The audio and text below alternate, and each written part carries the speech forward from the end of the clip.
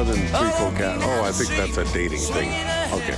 But if you're talking about cats themselves, there can be an awful lot of them, especially if they're left to run wild without being spayed or neutered. They're going to be wild, difficult to handle. I don't know. They might not even smell too good. Smelly cat, what are they feeding you? That's the produced version of Phoebe Buffet from Friends and her Smelly Cat song. Having some fun with that a little bit, but it's a serious situation because the feral cats, unchecked, will just keep making more. So the Edmonton Humane Society, I believe this is the first year, I'll check in with our guest here in a second, is trying something a little different. They go and they get the wild cats, they bring them in, they trap them, spay and neuter them, and then release them back into those wild colonies that they were part of anyway.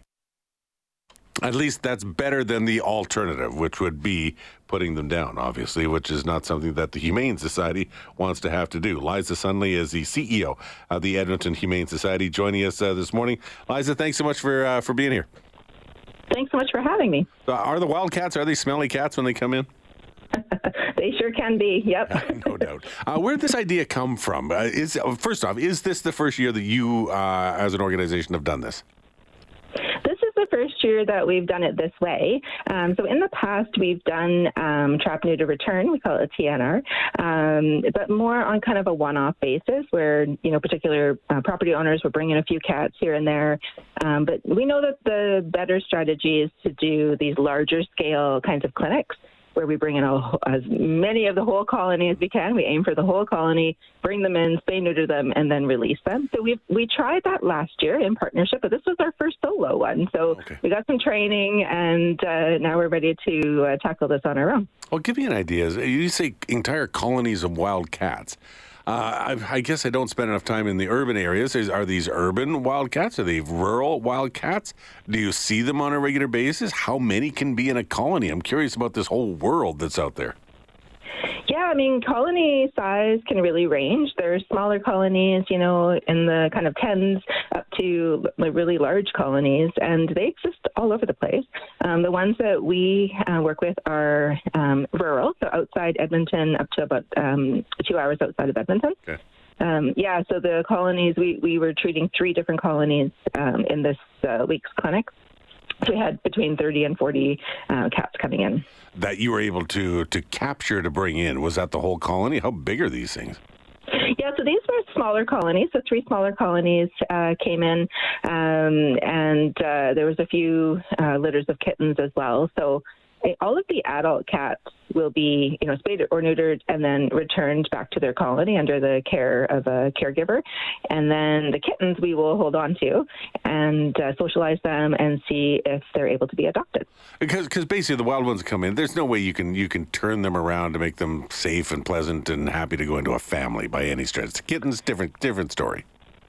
Yeah, feral cats have had little to no contact with humans, and so they're really not socialized. So they're really bonded to their colony members. So they, survive best on their own outdoors where they're used to. And it's just better for their overall well-being. It would be extremely stressful for them to be in a home environment. And, we likely wouldn't want them as our pets. They're living outside. They're not ideally suited for outside. So we do want to get control over the size and the growth of those colonies. Since you can't get all of them, you can't get all of the colonies, it sounds like a bit of a Band-Aid sort of solution as well, just trying to reduce the expansion of the population. Is that a fair way to look at it? Because you can't get to them all. Well, that's why we're going with this colony approach, so that we've got amazing trappers. We use humane traps that cats have learned to survive outside, so they're pretty good at getting out of danger. But our team is really good at setting up the traps in a way that is really enticing. And so we're able to target nearly all of them. The property owner who contacts us has a pretty good idea of how many cats they're expecting, and we kind of sometimes, add 50% because sometimes there's a few more that crawl out of the woodwork. They have a pretty good sense of how big the colonies are, and we're able to get all of them. So when we go into a colony, we really do aim to get all of them. Unfortunately, there's lots of colonies. So, the previous strategy that we used where we're kind of doing some one-offs, it helps, and it helps that cat, and it might help us to slow the growth a little bit. But we know that this strategy, going in and going after an entire colony, is much more effective. It's the Edmonton Humane Society. You said this is a lot of rural populations. Outside your jurisdiction? What's the reason for that? Well, we support people outside of Edmonton City proper all the time with many of our different programs, and so this is, it aligns with the population that we have. And the City of Edmonton offers the TNR program as well. So we've got coverage through our partners as well as us, and there's other groups doing this work too. So we're really proud that we're able to kind of join in with these other groups doing this work. Liza Sunley is the CEO of the Edmonton Humane Society, joining us this morning. Give you an idea just how busy it is right now. We've talked with other rescue groups. We've heard different news stories from lots of different venues, just about how overwhelmed they are, and I assume you are as well. Mm-hmm. Yeah, it has been a very, very busy time. We're always operating at full capacity. We aim to, we don't want to go over capacity because we're not able to provide the proper care and maintain the welfare of those animals. So we're always working at capacity. We do have, we know that the need is greater than we're able to fill right now. But we're also really lucky. We've got an amazing community who comes and adopts the animals too. So, every time that someone comes in and adopts, it makes space for the next animal that needs help. So we've had a really wonderful summer with lots of people coming out to adopt and making room for those next animals that need our help. Are you still accepting surrenders? Yes, we do. So we do accept surrenders. We have an appointment-based surrender kind of program. So we assess what the needs are and how urgent the need is. But we also do a lot of work to help prevent those surrenders. So we really want to work with the family to find out what is the reason that they are contacting us to surrender, because often there's things that we can do.